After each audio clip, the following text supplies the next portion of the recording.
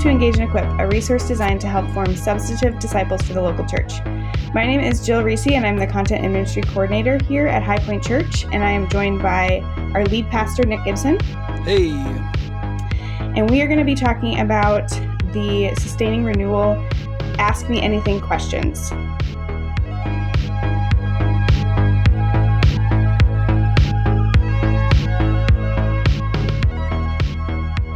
All right, we are going to start with some cultural questions first before we dive into questions related to the sermons.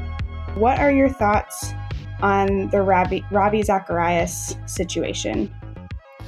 Yeah, I've said a couple things about this in AMAs. Obviously, I'm very sad. Ravi Zacharias was an incredibly talented person. And it's really sad to see somebody with that long of a ministry who was that articulate and built that much of a ministry and also received as many donation and funding dollars as he did and RZIM did. To see that kind of like take this huge of a hit is really, really sad. I mean, Ravi Zacharias was literally the person I wanted to be when I went into ministry. And so to see him go down in this way is hard. Beyond that, I mean, I have tons of thoughts. I have thoughts from how easy it is to fall into sin as a Christian leader, especially sensual sin like this, the pitfalls of itinerant ministry, to like what chronic pain does to people. Ravi Zacharias had very severe chronic back pain for years. And I can only speculate about how that affected how he thought and what he rationalized over time and how people go through that kind of a descent. So we don't have time for that, but I'm very saddened by it. He's really gifted.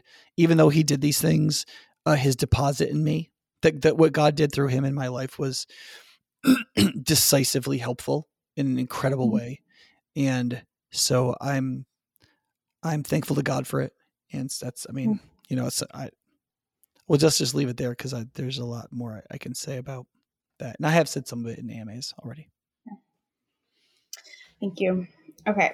There's been an increasing interest from many quarters in psychedelic drugs. For example, LSD, DMT, and psilocybin. Good. Okay, great. Good. Mm-hmm. As a salutary force. Recent academic studies of these compounds in folks with mental problems like addiction and depression seem to show real benefits, often through a reawakening of those people's spiritual faculties. Would it be acceptable for a Christian to participate in the studies of these substances? And could you ever imagine condoning their use more generally? Yeah, I mean, as Christians, I just don't think we should be. I don't think we need to be like, thing A is always bad.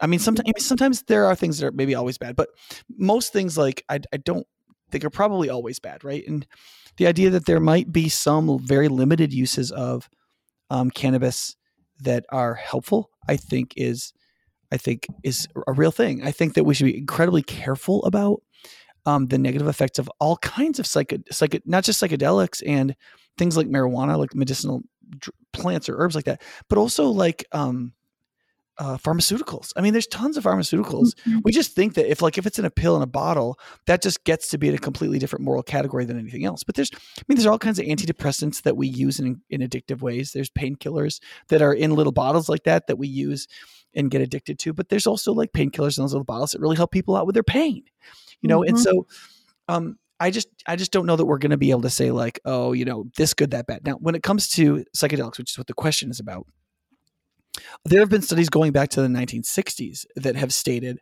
particularly in cases of like post-traumatic stress disorder or certain kinds of ways in which people's imaginative capacities for healings have been shut down, that a few highly controlled and ordered, that is the environment in which it happens, is really well shepherded. Mm-hmm. Experiences with relatively low levels of psychedelics can precipitate like an unmistakable and pretty profound amount of healing. And that for the most part, long-term use is not helpful. My understanding is that it's between 1 dose and 4 or 5 doses total. That you go on these like very controlled trips directly related to counseling, specific to traumas or ways in which you've been shut down through traumatic stress or so on. And that it kind of like reopens something. And it does appear to be spiritual in a certain kind of way. I do know people who like were the most unspiritually minded people I've ever met, who had like 1 or 2 trips on something like this. And it was just like, yeah, I'm totally open to God now, and like all that kind of stuff. Cause like once that trips something in your imagination and you realize your brain in a certain state of mind is capable of experiencing the universe in a completely different way, then the idea that the universe is completely different all the time in ways you don't perceive because of your normal mindfulness becomes completely like reasonable. And so, okay, so from a scientific perspective studied carefully, I do think that if we're open to pharmaceuticals at all, chemicals that affect our bodies in certain ways that we think could be beneficial, then I think we should be open to this. And I think that if we're not open to this, then I'm not sure that we should be open to a lot of chemicals that we appear to be open to, right? But I also think Christians sometimes, because there's a certain kind of like get back to nature Christian people that look at like CBD oil and that kind of stuff as like, it's going to save us all. There's like going to be this medicine that's going to like do all this stuff. And I just be careful when you do that. Like, you can use some of these things and it's fine, but like pay attention to what we're really finding out scientifically in like peer reviewed studies as best as we can. And don't think that like CBD is going to cure everything. You know what I mean? Or like that taking a couple trips on a psychedelic like this is going to cure everything. And I certainly don't encourage believers or anybody to just go out and get a bunch of shrooms and drop them and think that you're going to get better psychologically. Because listen, yes, you can have these trips that they can be very beneficial to you. But listen, if you're anxious or something and you don't even really know it and you drop one of these things, your trip can be so bad. It can send you into like it can create new psychological problems for you that can be very profound and very hard to undo. So, I've talked to people who have stress and anxiety disorders that they can't get rid of because they took a trip on one of these and they were in a highly anxious state. They thought it would help them. Instead, they had an incredibly terrible trip full of anxieties that like imprinted itself on their brains in ways they can't get rid of. So yeah, you gotta be careful. You gotta be careful with some of the stuff. But I also don't want to just rule it out. I mean, maybe God has something that he does this way. He chose to bind our neurology to our souls. I mean, that was his choice. And when he chose to do that, he chose to affect our neurology by our spirit. So our spirits could affect our physiology and our neurology in certain ways. I don't see why the opposite wouldn't also be the case. Like we'd make certain ways in which our physiology can affect our souls. And this might be one of those ways. But I just think we need to be real careful about it to get through as well as we can. Next question. If going to church in person is what is causing my brother or sister to sin because of COVID and going to church because of COVID, right, how do I navigate this? Yeah, this is a difficult question, right? So there are folks that really believe it is just immoral to go to church, to be around other people. Hopefully this is easing a little bit with the vaccines and so on. But yeah, we have had people at High Point who just frankly, it's not just they're staying home, but they think everybody who isn't staying home is wrong and is acting in an objectively immoral way. And so I don't want to get too much into that. I don't want to like try to beat up on those people because if they believe that, they probably believe it conscientiously. And I don't think they should believe things against their conscience. Okay. However, let me say 2 things. One is, even if you think the thing is immoral, you still have to engage in the charitable mindedness that's encouraged on all Christians. So if you think it's wrong for Christians to go to church, you can believe that, right? And still give them charity in going to church and not leave your church over it.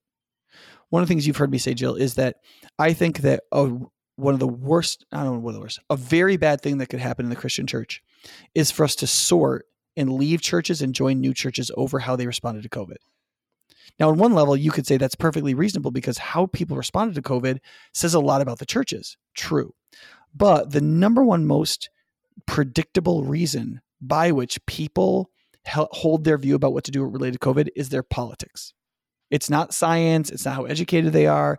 It's not like how careful they are, how empathetic they are. It's their politics. If you are on the left side of things and that's what you're listening to, and those are the news sources you listen to, you are ironically highly conservative on this item.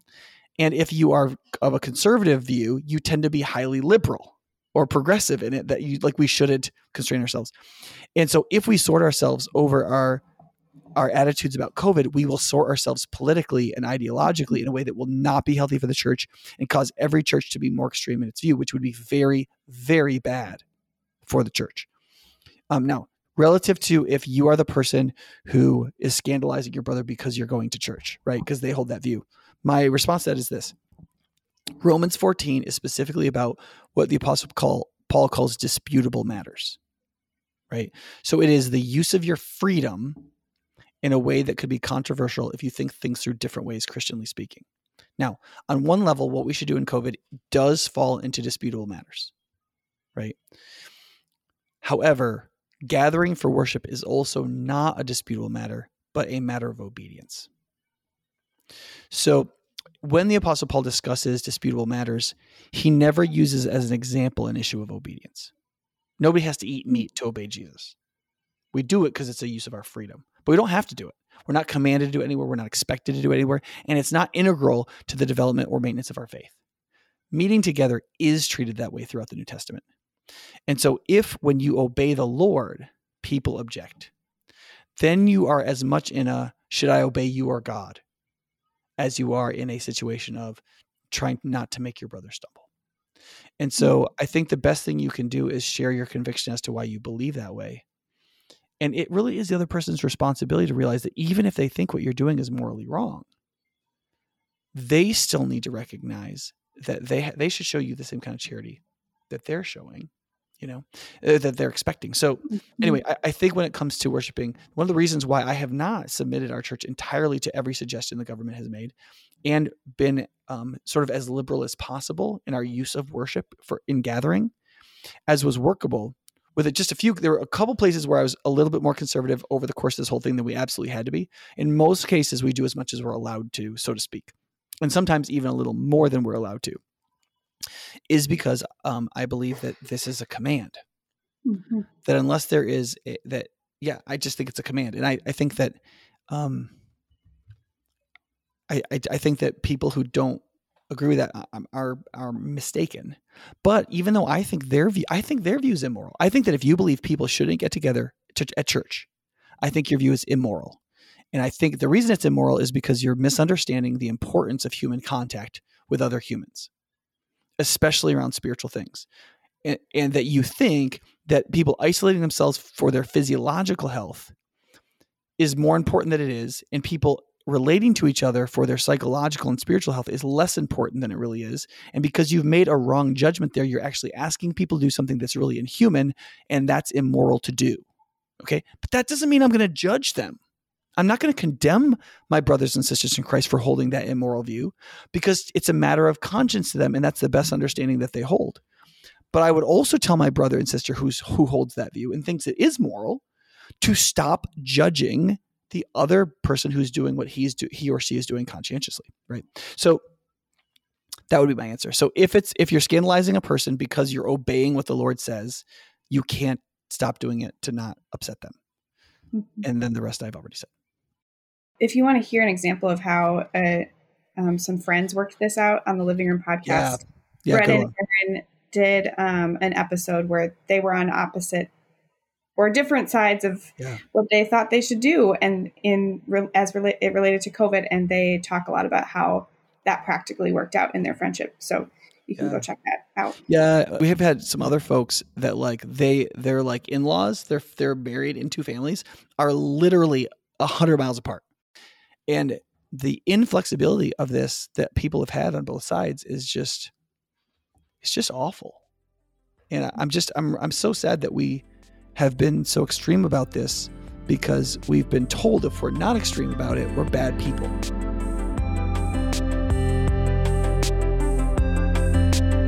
Here are some questions about the Sustaining Renewal series.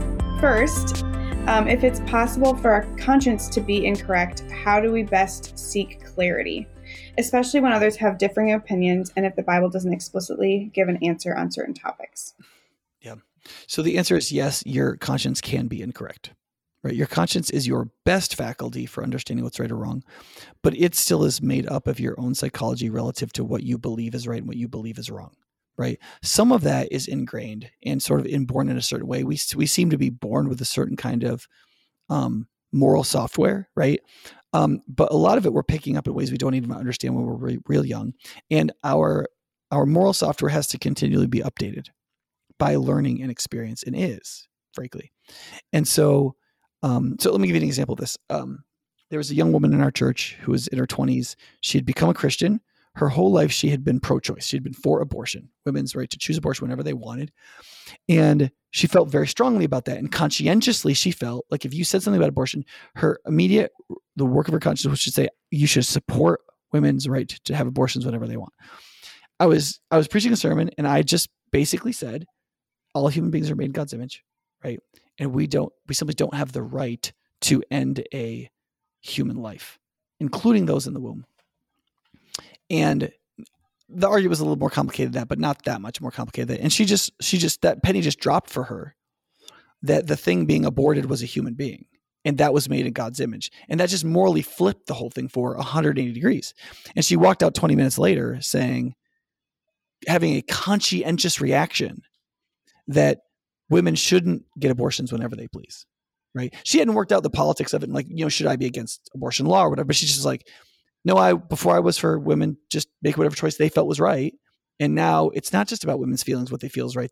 It's more morally complicated than that. You have a human being, you shouldn't end that life. So our conscience can flip and turn based on our convictions, right? And oftentimes in that sense, our conscience is only as good as our convictions and our moral intuitions of our emotional mind. Those are constantly getting reprogrammed. The only thing you can do to try to make sure those are as good as possible is to learn and grow in wisdom and grow in godliness. Mm-hmm. And so some of those things you will find out that the Bible does really answer. Some of them you'll find out that the Bible doesn't, and you will approximate hopefully closer and closer to wisdom. And in some things, your conscience will probably never be totally calibrated to, because what you need to calibrate it correctly isn't available, or you're not able to sort out. So your conscience just won't be rightly calibrated. And that's one of the reasons why I think the Apostle Paul says that that's all you can live up to, right? Like if you could live with a clean conscience and still not be innocent. Mm-hmm. Right. And he said that was true about him. He's like, listen, my conscience is clear, but that doesn't make me innocent. But you can't know that. Right. So the only way where this becomes blameworthy spiritually is if you don't want to grow, you don't want to learn, and you don't want to change. So you don't want your conscience to be better calibrated. And then you do something your conscience should have been calibrated for, but because you chose not to grow, your conscience didn't grow. And so you didn't have the right conscientious experience. So I think the demand of God here is obey your conscience and seek to grow in the development of your conscience and the recalibration of your conscience by forming the right convictions as you pursue the mind of Christ. Mm-hmm. And be open for your convictions to change, right, as you grow. Is there a difference between what the Bible talks about as singleness of mind and heart and what you were talking about as purity? Yeah, purity is a little bit like holiness, where it holds a couple definitions together, right? But purity always has in it, there's a number of places where the primary meaning of purity is purity of heart. That is its singleness rather than its dividedness. That is that we have one love and no rivals. That's purity.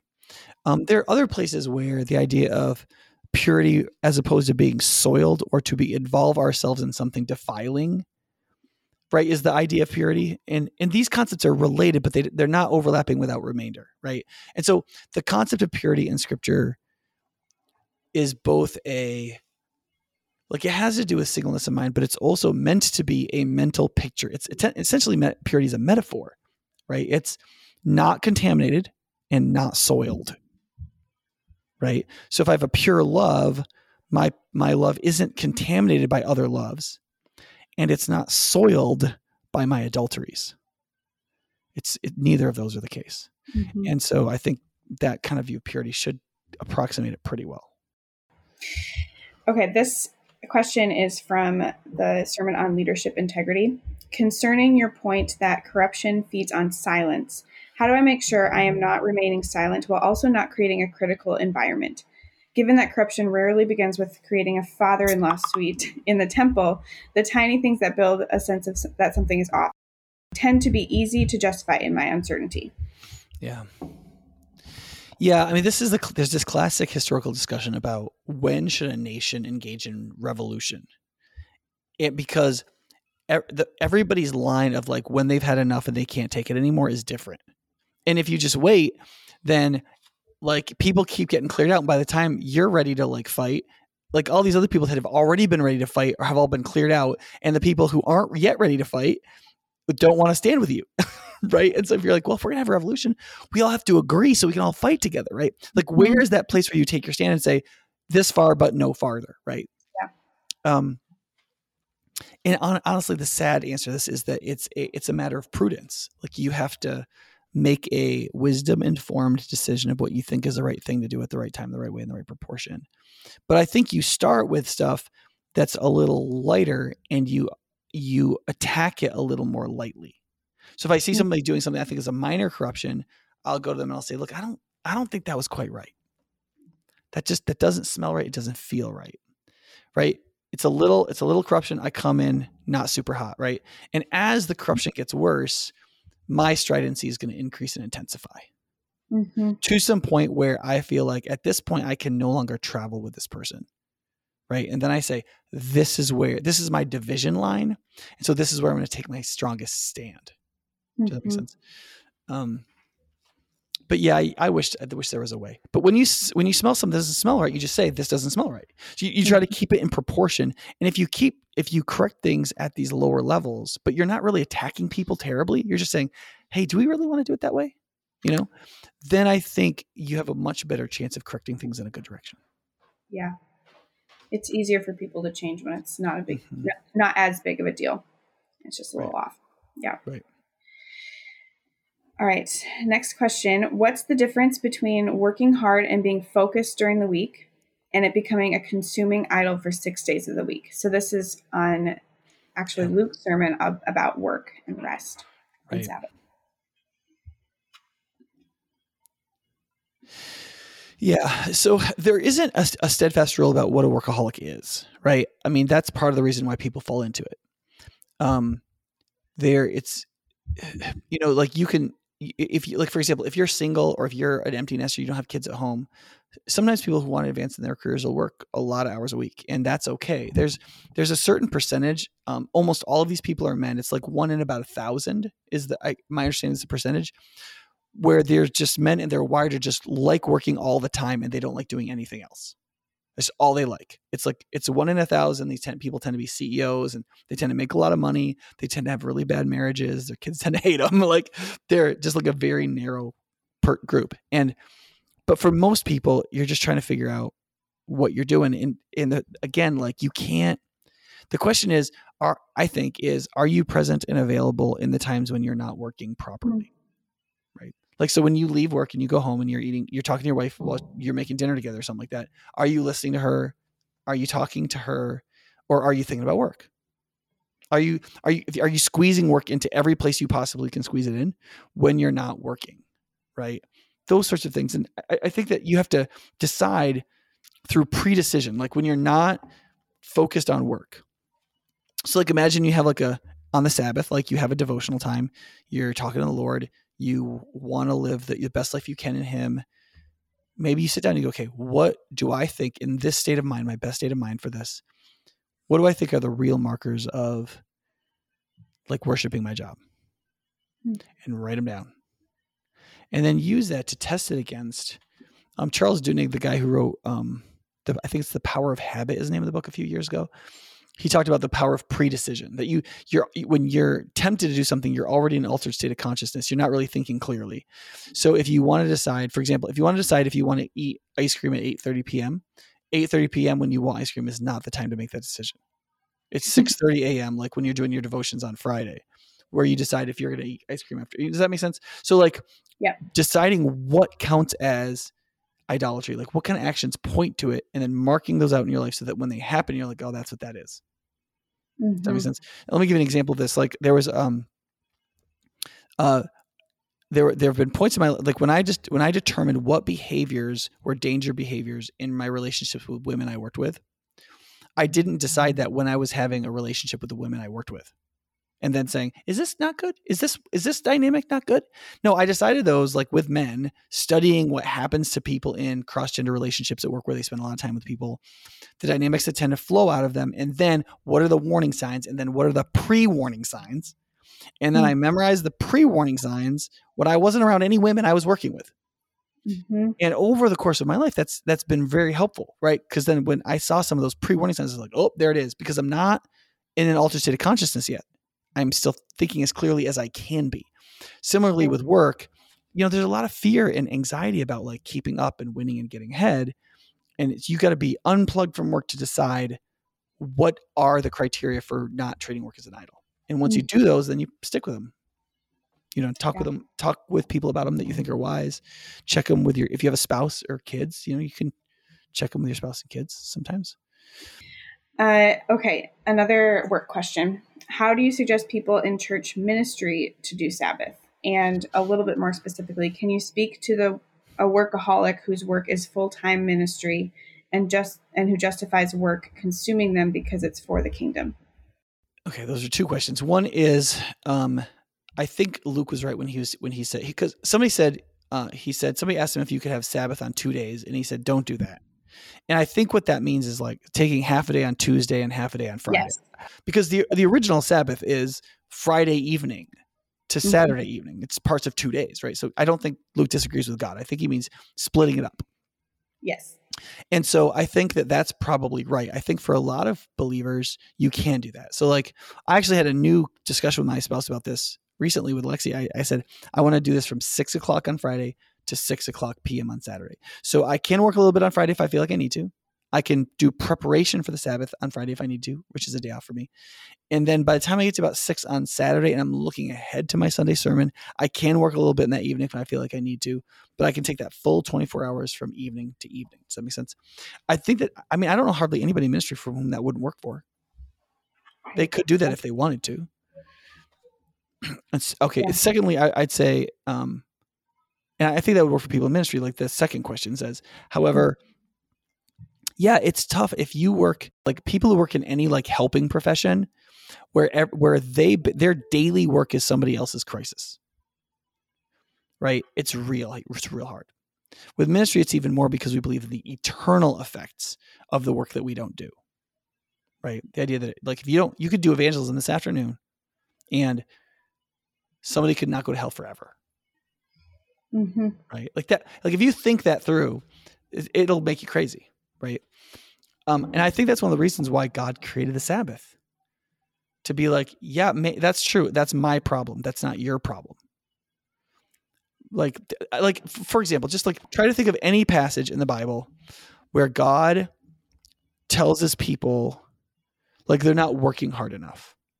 Like you need to work and work and work and work and just work more. You got to work more to please God and to receive God's blessing and to find his abundance. You just don't find that. It's just not in the Bible. Work 6 days, rest 1. That's in the Bible, right? And there are places in Jesus' ministry where he seems to be working like a workaholic. Like there's one point where his parents come try to get him because they think he's going nuts. And it appears to be because so many people are following that he's not taking a break, right? But then there's other points where Jesus takes a break, right? And so, but we don't know how much time is between any of those. But I would be very surprised if from Friday night to Saturday morning or from Saturday night, Jesus wasn't taking a break or doing things that he thought were appropriate on the Sabbath. Yeah. And I think you got to ask yourself, is it producing what you want fruit-wise in your life? And the first people to ask are the people in your life. Okay. Next question. This is from Sunday's sermon. Mm-hmm. Yeah. And that was about comprehensive discipleship. How should we counsel someone who becomes a believer but is married to a same-sex spouse and has children?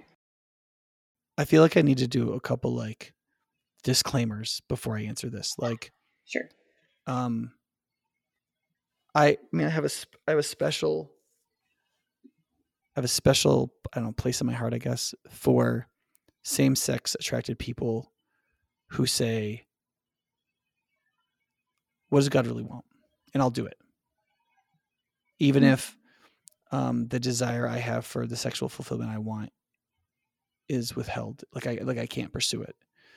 I think it's really, really difficult. I also think it's really difficult when, for moral reasons, same-sex attracted people have tried to create stable monogamous relationships because they believe that they're inherently good.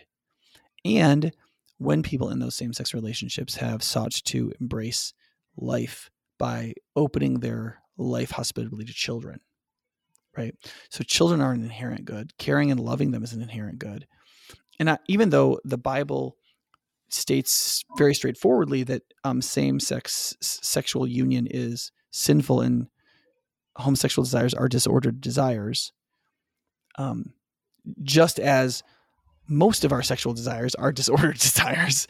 And there are many, many ways to engage in acts that God calls sexually immoral. For most heterosexual people who have disordered desires and struggle with sexual immorality, there is a means by which they can literally use the neurology of their sexuality in a way that is pleasing, that is within God's confines, right? They can marry a person and have sex with them. And even though what those people will experience is not full and total sexual wholeness, like when Adam and Eve had sex for the first time or something, it's like operational. It has a certain kind of functionality to it that a same-sex attracted person who can't operate in a cross-orientation romantic relationship can't access. And that's really tough. And for especially a lot of same-sex attracted men, same-sex attraction often comes with a kind of hypersexuality. And so like not having sex and being celibate as a same-sex attracted man with a hyper drive sexuality is extremely difficult. So when I say what Scripture teaches about this, which is restrictive, I just want you to know that like I care about this. And it matters to me. I do have dear friends who are same-sex attracted men who are celibate and who have embraced what God teaches relative to this. And also I know same-sex attracted men who are in cross-gender marriages. Now, so there's two major theological questions here. One is relative. One of them is relative to a same-sex marriage. That is there such a thing? Now, legally, there is such a thing. Right. The state can say any contract exists that it wants to. And many states in the world, including the United States, have said now at this point in our history that you can make this contract, that two people of the same sex can have a marriage contract under law. That's not the same question as whether or not it's a marriage, like humanly speaking and spiritually speaking. Right. I tend to believe that the moral arguments made from Scripture that a lot of Roman Catholic scholars have worked on and evangelicals have worked on, that a same-sex marriage isn't a marriage qua marriage, is correct. That is, that the reason why we have same-sex marriage as a contractual arrangement in America is because judicial voices in places like Iowa and California defined marriage as the legal way that we appropriate or signal our true romantic other. Right? And since it's that, people should have the right to designate their true romantic other however they please, right? They know who they're in love with, so they should designate it. Now, historically, biblically, and Christianly, that's not the definition of marriage, right? That's one of the reasons why people on the left in America talked about, quote, marriage equality, and people on the right didn't talk about marriage inequality. What they talked about was the definition of marriage, right? That was always what conservative people would say. They say, and that's why, because they would say, this isn't inequality. This is a difference in definition, right? If you say that calling a woman rather than her being a man is inequality, when in fact she is a woman, and in fact a man is a man, we don't normally think about that as inequality. It's just calling things what they are, right? And so people of this view would say that the definition of marriage is the comprehensive union of complementary genders in an irrevocable and permanent covenant before God that is in which people are bound together and seek to receive children in a generative way. It's a whole like big ball of things. Does that make sense? And the designation of your romantic other is just one part of that. And what cannot be reduced from that equation is inherent procreativity and the complementarity of the gender union. That is, that it's a man and a woman, right? And so people can say like, well, but what about infertile couples, right? but you have to enter into marriage with the intention of pursuing these things. Does that make sense? Now, Yes.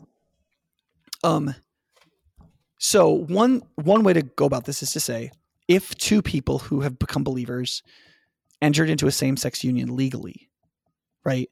You could do whatever you want. That's a legal contract. You can decide to quote divorce, right? The question is, are you under the same spiritual moral obligations in marriage? That is, that marriage is irrevocable covenant, right? And I think that the answer to that is that spiritually speaking, you have not made the same irrevocable covenant Scripture speaks of. Okay, I don't think it exists. I don't think I'm wrong about that. For me, that's not a close call, right? Now, listen, I want to say very clearly, that does not mean that the moral nature of the same-sex union has no positive things to be said about it. Any human beings that seek to abuse each other less by committing to each other, sharing each other's needs, helping each other get through the difficulties of life, the more the same-sex couple has approximated the comprehensive nature of marriage as seen as the ideal in the Bible, I think all of those are inherent goods, right? I'm not saying they don't love each other. Mm-hmm. I don't think they love each other in the sense that they know in the full-orbed, God-sized way that they're doing everything in the true good of the other, right? Because then there's the issue of the sexual morality. But that doesn't mean that many of the things that they're doing aren't loving, and therefore they aren't loving each other on all of those levels. So I think same-sex marriages can be very loving, and I'm not saying that there isn't love there. What I'm saying is, from the perspective of the formation of God's first institution, that is marriage, two people of the same gender cannot enter into that union because they are not of complementary genders. And that is part of the definition and the very foundation of what that marriage is. Does that make sense? Now, so then the question is this. But now what? Because anytime we find ourselves in a situation that God has not affirmed, the answer is not always to just throw everything away. Because you may have entered into obligations or difficulties that now you have to do the best you can with. Right. So if a non-Christian young woman marries if a Christian young woman marries a non-Christian guy, and then she's like, "Oh crap, I wasn't supposed to do that." The Bible doesn't say now, well then divorce him. No, the Bible's like, no, you're married. So you got to sort that out now, and you got to love him, and you got to raise your kids as best you can. You got to deal with what you've already done and do the best thing you can with it. So what does the same-sex couple do? Now here I'm moving out into more speculative territory, and we shouldn't treat my word like God's holy writ. Okay. But here's the best prudential understanding I have right now, which is this. I believe the most fundamental moral right in this situation is the right of children to live in close proximity to both their parents. I think it's one of the reasons why nobody has the right to just get divorced because they're not in love anymore, right? Because every child has the right to live in close proximity to both their parents, to be nurtured comprehensively by both their parents, whatever possible, right? So this would include being in the military or things that have another concentric circle of responsibility, drawing that parent out. But the desire is always for them to be in the same household. So now you've got an issue where you've got two same-sex parents who've made a covenantal commitment to these children to be in the role of their parent. And that child's right is for them to be in close proximity to both their parents. And both of the same-sex couple, these people are operatively their two parents. Right. So now what? Mm-hmm. As far as I could tell, now I don't know if this is possible functionally. As far as I can tell, the best thing to do here is for these two parents to legally divorce and not consider themselves or act as though they are married or label themselves in that way. To relabel themselves into something like a covenantal friendship or something like that. Mm-hmm. And to let go of the sexual nature of their comprehensive union. Right? And to stay present for these kids who they have now taken under their care and are holding in their responsibility. Right? Now, if you told me that Alexi and I had to divorce, essentially legally divorce, not refer ourselves as marriage, stay living together so as to fulfill our responsibility to our kids, man, I would tell you that's going to be really, really hard. Because I love her romantically, not just personally. Mm-hmm. Right? But I will say this: the only integrity I can offer in this, in terms of like me being part of this, is to say I didn't have sex till I was married, and I really wanted to with lots of people and had plenty of opportunity. And the idea of being continent in my sexuality was the biggest pain in my life, frankly, in those years. Just wanting to be able to do that and not doing it because God told me I couldn't, even though everything in my nature and my personal orientation said I wanted to. It was natural. I wanted to do it. They wanted to do it, right? And I didn't because I had a conviction, right? And all through my marriage, I've had plenty of opportunities to have affairs, and I have not had any affairs. I just haven't done it because I'm not allowed to, even though it was in my nature and in my orientation and how I'm wired, and they wanted to, and I wanted, like all that, right? Because I have this responsibility to my wife, but I also have this responsibility I took to my children. And so I have burned to ashes many of my like sub dreams about how I could have pursued happiness my own way so as to fulfill my covenant to my wife and to fulfill my covenant to my children. That I think that if I was same-sex attracted, that it would be even harder. But I don't think it's impossible. I don't think anything's impossible with God. I don't think being continent in our sexuality is impossible. I think that we tend to think about sex more like Freud would than like Jesus would. And I think no matter how hypersexualized we are, we need to remember that we follow a God who was himself celibate and single in his earthly ministry. I mean, Jesus was single into his 30s until his murder.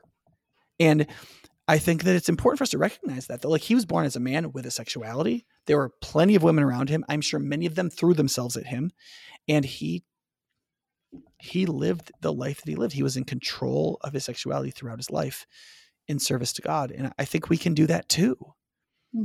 And so, I'm not telling you that my answer there is the best thing ever. I'm not saying it's perfect. There may be some misunderstandings in it. To the best of my understanding of scripture and people and pastoring them, that is what I would say. Yeah. That's what is asked of all of us in different ways. And in some cases, it probably is harder for certain people. Yeah, I totally believe that. It's one of the reasons why I think you have to take your hat in your hand every time you talk about LGBTQ and so on. Maybe not so much B, but LG and Q, and it's T and Q.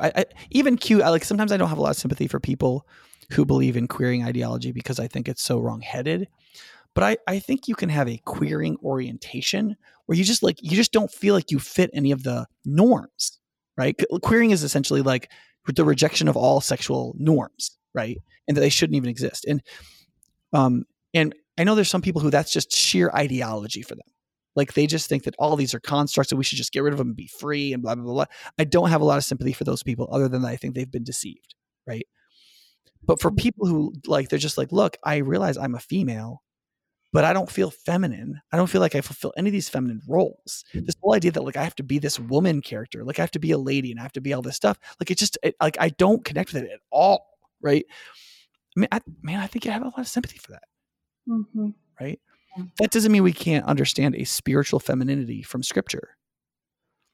But I do think what often happens in churches that don't pay a lot of attention to the experience of LGBTQ people is it's very easy for us to say this 70% of women can connect with this sketch of femininity. Therefore, this sketch is normative and it is constraining for all.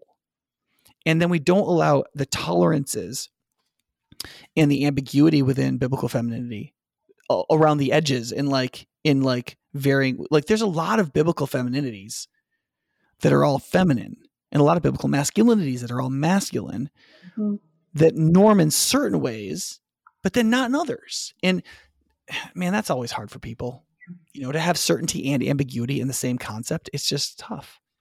But I think trying to love LGBTQ people well will also help us understand normative masculinity and femininity well, without doing what California and Madison school systems want to do, which is just wipe out the entire concept of normative masculinity and femininity for all human beings, so that all of our young people can be completely confused about their gender and sex and what it means to live engendered in the world. Also, in the AMA on Sunday, you had mentioned just if you're in situations like that, to seek out a mentor and someone who knows you and to walk with someone in that. And that, I think that's really important as well. Yeah. And I'd love to talk to you, especially in these kind of situations. There's not a lot of them. And man, I'd love to personally talk with you. I mean, I'm not too busy to sit down. Was the sermon about comprehensive discipleship relevant for someone who is currently single or may be single for his or her entire life? And this is because you were also talking about, in the context of Nehemiah 13, the comprehensive union of marriage. Yeah. So, I guess I would say that one of the reasons why I expanded the concept out from don't marry someone who's not a believer if you're a believer to the bigger, more general idea is discipleship is comprehensive, is so that everybody can start from the basic idea that the reason why I'm not supposed to marry a non-believer if I'm a believer is because of the comprehensively intimate nature of my relationship with God. Now, it's not as comprehensive as a husband and wife in that you don't have physical sexual intimacy with God, right? But there are ways in which God is more comprehensively engaging with the whole of you than you could ever have with a spouse. I mean, there's stuff about my wife. She just I don't know how to explain it to her. She can't get inside my head. Like we can create a human together inside her womb, but I can't really get inside her head or heart or me, no matter how hard we try. And so there is a kind of intimacy you have with God that you can never have with a spouse. And there's a kind of intimacy you can have with a spouse that you're not supposed to have with God. And that's just the way things are. And so I think that one of the things a single person hopefully can take from this is maximize your intimacy with God. It can be incredibly broad, incredibly fulfilling, and just that is a huge part of it. And I think some single people maybe don't do that. And for me, when I was single and I was longing to connect with a spouse, I had to pour a lot of my intimate thoughts and feelings out to God in prayer, in talking to him and thinking about him, because that was my most intimate relationship, and my relationship with God was really strengthened by that.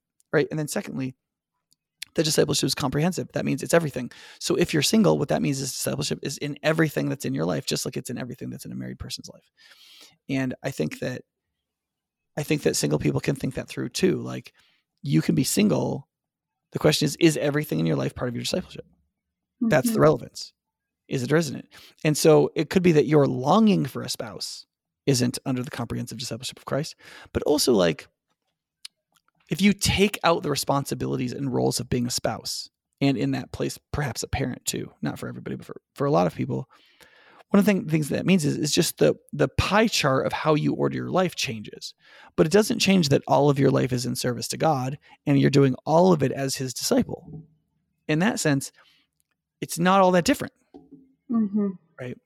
And so I would say in that sense, my hope is that single people would find it very relevant. There's a few other questions about how the sermon works out in different situations. But you just mentioned future spouse.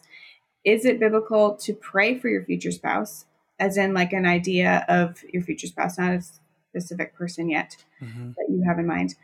For example, should we pray specific prayers for their protection and spiritual growth? It's not biblical in the sense that the Bible tells you to do it. So by the regulative principle, right, if it has to be in the Bible to be biblical, right, the answer is no.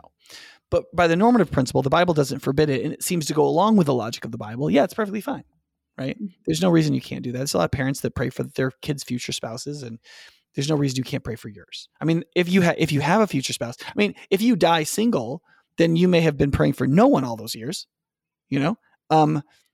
so there's that. So there is an assumption built into that praying, but if anything, if you have a desire and you want to be married, the best place to put that desire is prayer and bringing it to God. So you don't know what the outcome is going to be, if he's going to give you a spouse or not, but there's nothing stopping you from praying about it. Okay, what does the term equally yoked mean? Does this refer to two believers or two believers at similar spiritual maturity levels? Let me read you the verse in question, and then I'll answer that. So this is 2 Corinthians 6, starting in verse 14. Do not be yoked together with unbelievers. For what do righteousness and wickedness have in common? Or what fellowship can light have with darkness? What harmony is there between Christ and Belial? And what does a believer have in common with an unbeliever? Okay. Now, in the context of 1 Corinthians 6, the main thing that's being discussed there is business arrangements. So there are lawsuits, and they're talking about some of these arrangements. And so the most immediate context is to not be yoked together with an unbeliever in business where like they can do totally immoral things and you're trying to do what's right and they destroy you, right? However, the statement in scripture is general, which means this applies to everything. So a yoke, for those who don't know, is like, imagine a horizontal piece of wood with two loops on it that you'd put cattle's heads through, and you would yoke the two cattle together. Because remember, they don't really have horses at this time in the way that you would in later Europe. So most farm work was done by like oxen, right? And so a yoke fit over the front of an oxen, and you would hook them both together. You'd yoke them together. And when you did that, the oxen were forced to move in parallel. They had to move together. Does that make sense? Yeah. And so because they were forced to move together, so you can think of this with like a human three-legged race, right? So you're going to race and you tie, your right and their left leg together. And so you have to kind of like run together. And if one person goes to your right, the other person goes to the left, you end up just falling on your face. Yeah. Does that make sense? You're tied together. Okay. And so what the Apostle Paul is saying, don't tie yourself together for some purpose, right? The purpose of plowing. Don't tie yourself together for some purpose with somebody who's an unbeliever, because you don't share the same anything. Like on some level, yeah, we can have a lot of similarities with our non-Christian people, and there's a lot of non-Christian people that are moral and so on. But at the end of the day, your loyalties are divided. They believe in some idolatry, and you believe in the Lord, the God of Israel. And the two don't have as much in common, especially morally. And so the more a union is moral in nature, spiritual in nature, and faithfulness oriented in nature, the more this command is central to that question. And so Christians for many, many years have said, well, what could be more central than marriage?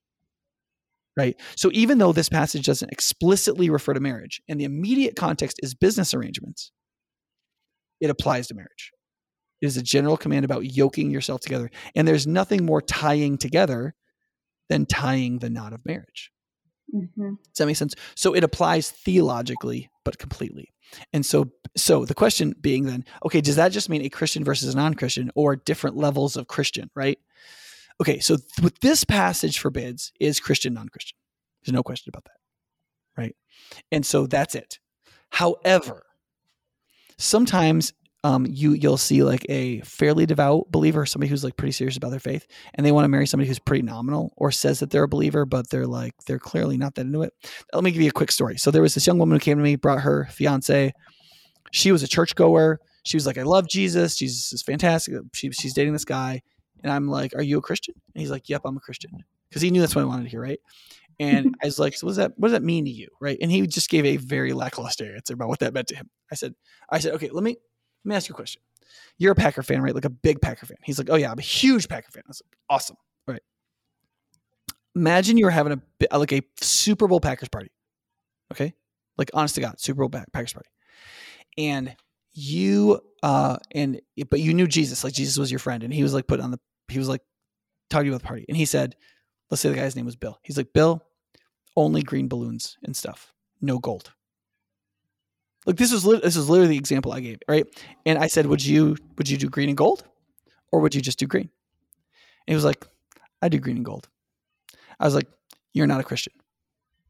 Okay. He's like, why are you judging me? I was like, I'm not condemning you, like sending you to hell myself, but I'm just telling you, discernment wise, you aren't a Christian.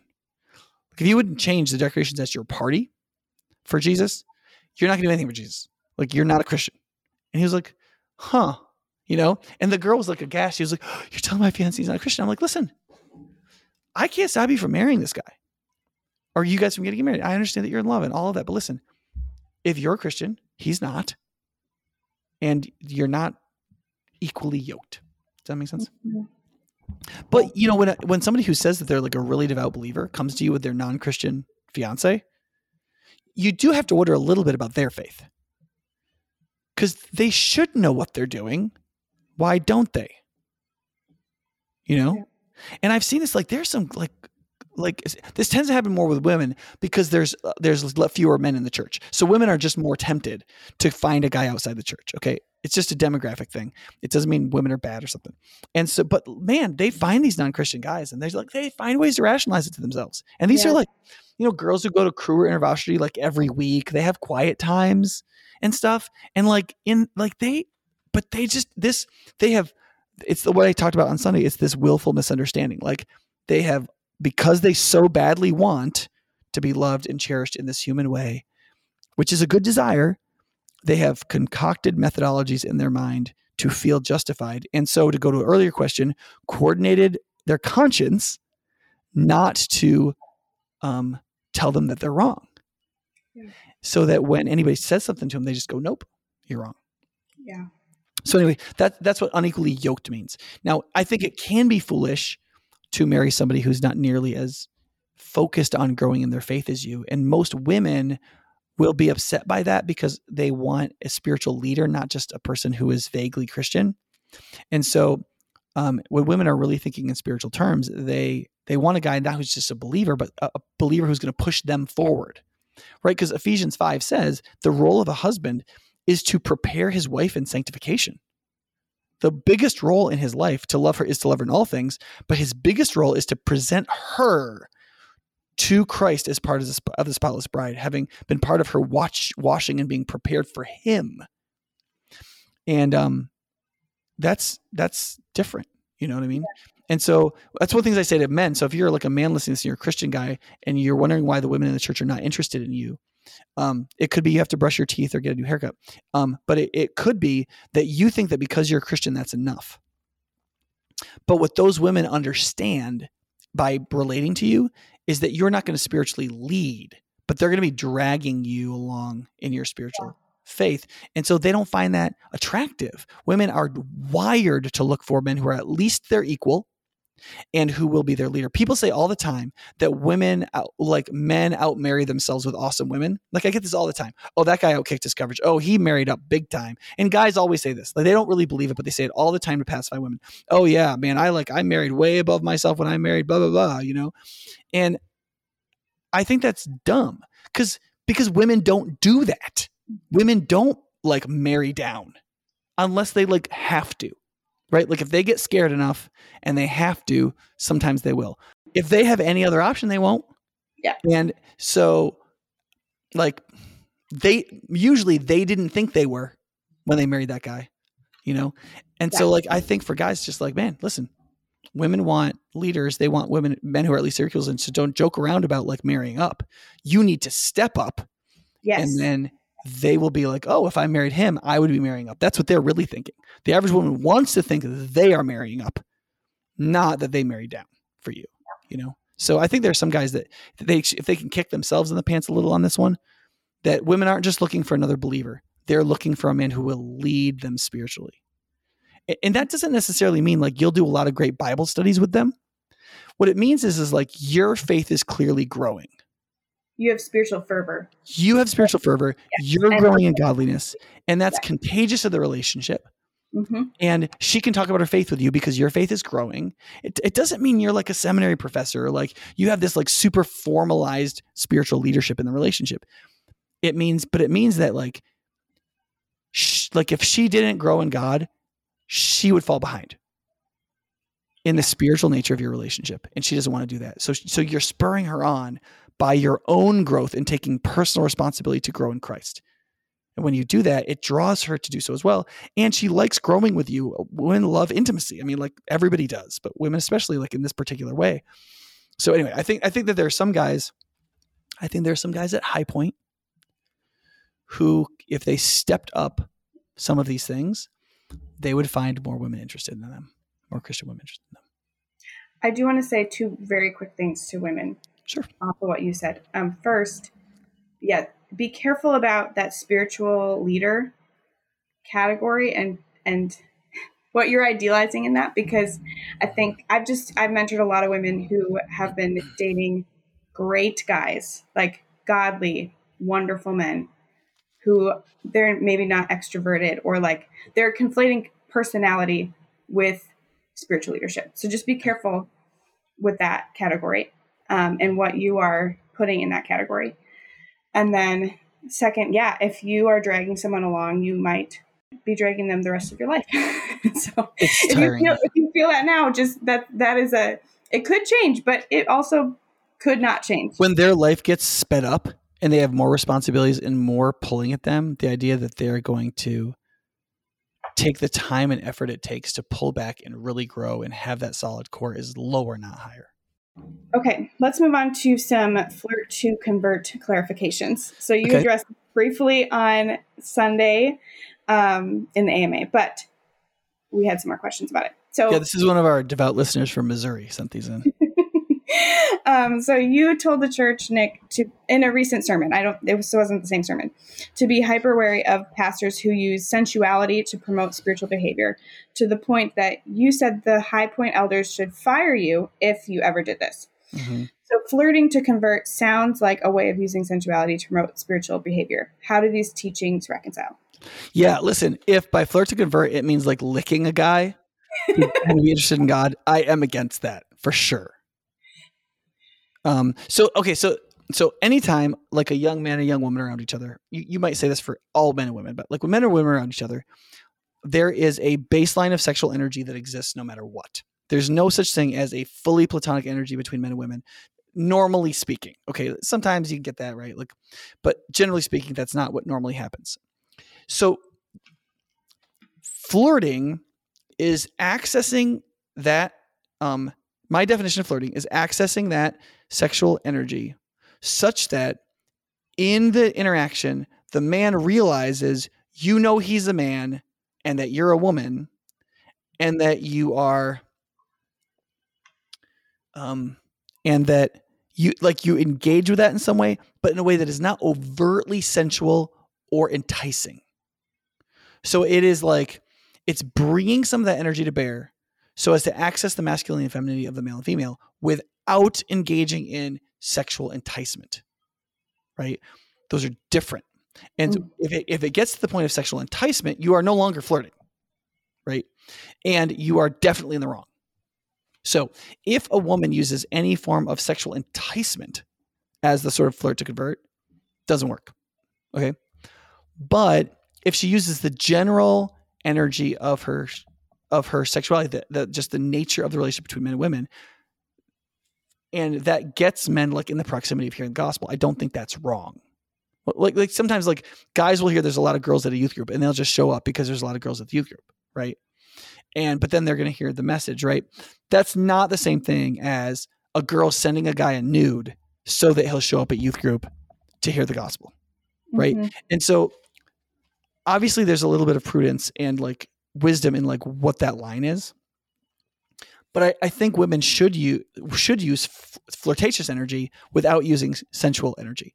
And one of the reasons this is important, I was talking with my Orthodox priest friend and Father Gregory, and he was like, yeah, one of the problems with the hookup culture and pornographic saturation is that it's made culture so sensual that men and women in some ways only know how to be sensual and they don't know how to flirt. Flirting is supposed to be both sexually energetic and innocent in nature, and sensuality takes sexual energy to the realm of enticement, trying to draw the person in by accessing their sexual energy and overriding their deliberation, right? By bringing them into an altered state of consciousness of attraction, right? And slicing those is what you got to do. So if you're going to flirt to convert, you can do the first and you can't do the latter. Does that make sense? Yeah. So the general interest of men and women, so as to bring them into friendship and into spaces where they can hear the gospel, fine. Using enticement to do so, wrong. If you're like making out with a guy so that he'll come to church, that's enticement. Yeah. If a guy's interested in you because you're a girl and he's just interested in like, it's there. And you're like, listen, like, hey, come to this thing with me. Fine. Or if he's like, hey, would you go out with me? And be like, listen, come to this thing at my church and I'll be there. Right. Yeah. And I'll talk to you. Fine. Right. So like you gotta use a little wisdom. Yeah. Those examples are helpful because as you were talking, it did make sense. Like logically I understood the words you were saying, but because our culture is so saturated, I was trying to think of like, what are the examples of each one? So, right. So also I think if a woman is leading guy on, that will fall into a similar category of injustice. It's not a sin because it's sensual. It's a sin because it's unjust. You're dragging on their attraction or their interest in you without telling them information they would want if you would offer it to them. That is, so like if you won't date them if they're not a Christian, which is what you should do. Right. At some point you're like, listen, I feel like you're interested in me. And on a general like boy girl level, I'm interested in you too. Like you're fine. But like I'm only going to date a believer in Jesus. Yeah. It's just a thing. And I'm not going to give that up. If you want to investigate that, I'd love to connect you with it. But like, I'm just going to tell you right now, I want to share my deepest intimacy of faith with my deepest intimate romantic partner.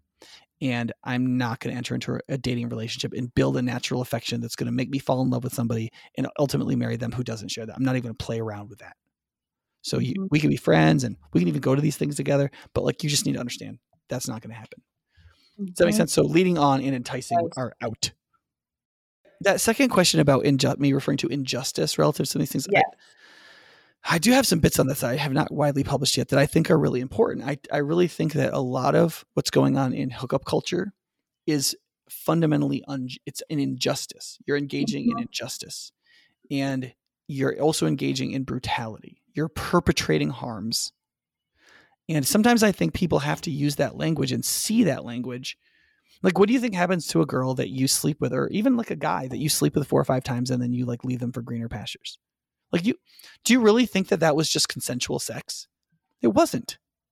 Like, all of those relationships have built within them the hopeful promise of equality and mutual pursuit, but that's never the case, right? In many of those cases, the hookups happen within a relationship of power differentials. Like, people talk about this, like in offices, like having sex with your boss. Like, your boss is more to blame than you because of the power differential, right? But that's true just in straightforward attractiveness, or like what year you are in school, or like what future you seem like you'll have, or whatever, right? Or how well dressed you are. Like, there's usually a power differential in most dating relationships. And when that is the case, the person with more power can abandon the other person whenever they feel like it, and often do. And so this is like, you get women who'll sleep with a guy and she never calls him, right? When she slept with him, she was hoping, her desire was to be called, was that this would be a deposit on a longer term relationship. And the guy knew that. He knew that's what she wanted, right? Even though she's not allowed to say that because of our modern culture, she doesn't want to be used and left, right? She's not allowed to say it, and he doesn't have to think about it, right? That is brutality. Right. And what you're also doing is you're making a deposit of mistrust in her mind and heart for every other guy she talks to the rest of her life, including the husband who's going to be living with her the rest of her life. And he's going to deal with your crap. And like, these aren't just like, oh, that's impurity. It's impure because it's defiling. It's defiling doesn't mean like the person's too dirty to touch. It ruins the thing. It's not because a woman is, quote, defiled in that kind of situation, or a man because she's now dirty and can't be touched. The defiling happens in your psychology. It can happen in your body.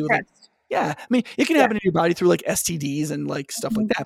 But like it also it happens in your mind, in your psychology, in your trust, in your hopes, what you think you can expect from a man or a woman, what it means to trust somebody in terms of just like the signals that they send you morally and personally, and what has to be done in order to get somebody to care about you.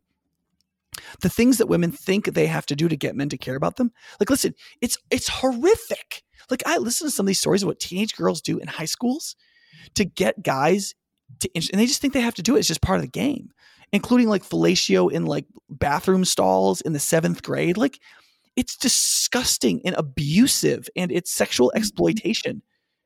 Yeah. Like, the little girls feel like they have to basically function like sex workers. And you're like, oh, that's taking it too far. It's not taking it too far. They're trading sexual, like putting out sexually for attention. They're selling themselves below dollar values to simply get attention. And like, for Christians to think that this is all just mildly immoral is horrific. And so I just think that Christians, if we just kind of wake up to some of this, that these dating relationships, cohabitation relationships, I don't doubt that people who enter into them feel like they're good people, and they feel like they're doing something that's not that big a deal. They believe it's consensual. What's wrong with this? They think through both as a woke and a libertarian person, right? I'm woke because I'm liberal. Like, this is fine. We can do whatever we want. And I'm libertarian. As long as it's consensual, it's okay. God just completely disagrees with both of those and has said so in his self-revelation. It's not. And it gets back to that whole question of nature we talked about on Sunday, that like, not only do you have to believe God's logic and see the mind of Christ, you have to do it as understanding the kind of creature that you are, that you're a human being, right? We are not abstract sexual creatures. We're embedded human beings with psychologies that change and are affected and traumatized and all of that. And like, you can just do whatever you want. It's just foolish. Yeah. And I realized that like, and listen, like in some ways I'm on board with progressives here, right? Because like progressives would be like, you can't, there's power differentials. You can't do this. People get traumatized. Like, you can't just give consent to what you want. I agree with that. I just think the solution isn't governmental intervention, the redistribution of resources and all that. I think the difference is obeying the Lord with our sexuality, right? When we connect our sexual activity with the comprehensive relationship of a unbreakable, permanent, and comprehensive union in marriage, so that we give everything to one another, both man to woman and woman to man. When that happens, and when that woman is the one you will have to care for the rest of your life, your incentives not to abuse her are pretty significant, right? And vice versa. So I think God's solution is much better than the woke solutions for the most part. Though some of the woke solutions, like when woke people are like, hey, men shouldn't be mean to women. Like, I'm totally on board with that, right? So some of them are fine. They're just impracticable. Just telling men to be nicer to women isn't going to do it. It just isn't going to, it's not going to make much of a difference. Whereas demanding that we behave in certain ways to each other because of our nature as human beings, I think will make a better difference. So anyway, so I'm not going to back down on this language relative to the way we sexually brutalize each other in this culture. Like, yeah, I accept when I've heard women say, listen, the purity culture in churches, especially evangelical churches and Catholic churches, is just really harmful to women. I agree with that. I agree that in a lot of like fundamentalist and legalistic churches, purity culture has been very negative for women.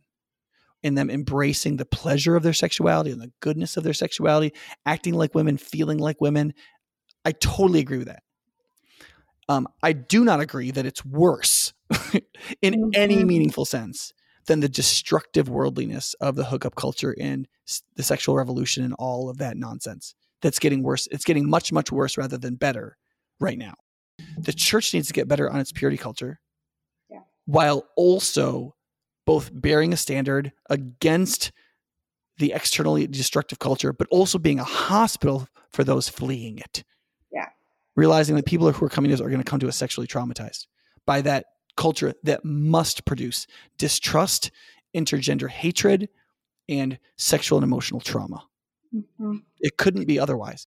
Yeah, and it does require detangling who God is and what he requires and why.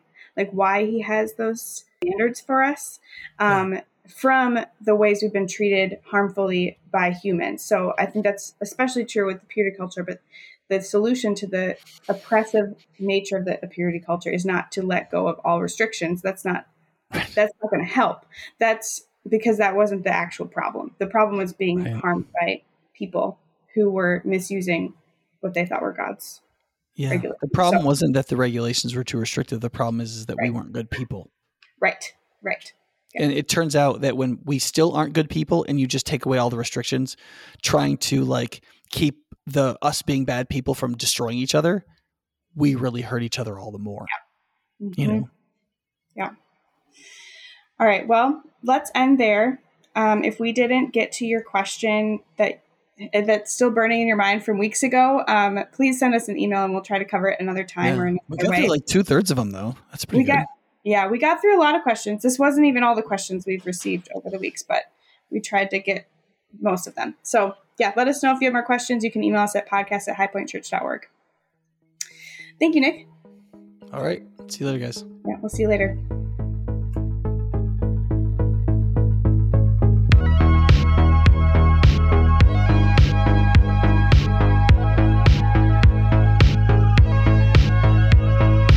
Thanks for listening to this episode of the Engage and Equip podcast. If you like this episode, rate us, review us on your favorite podcast platform, and also share this episode with a friend. That is the best way that we have to reach new listeners. If you have an idea for a question that you want us to answer on the podcast or just a general podcast topic, send us an email at podcast@highpointchurch.org and we'll do our best to fit it in. Also, if you'd like to find more episodes of the podcast, you can do so by going to highpointchurch.org/podcast, or else we're available on Apple Podcasts, Spotify, Google Podcasts, other apps like that. So until next time, thanks for joining us for this episode of Engage and Equip.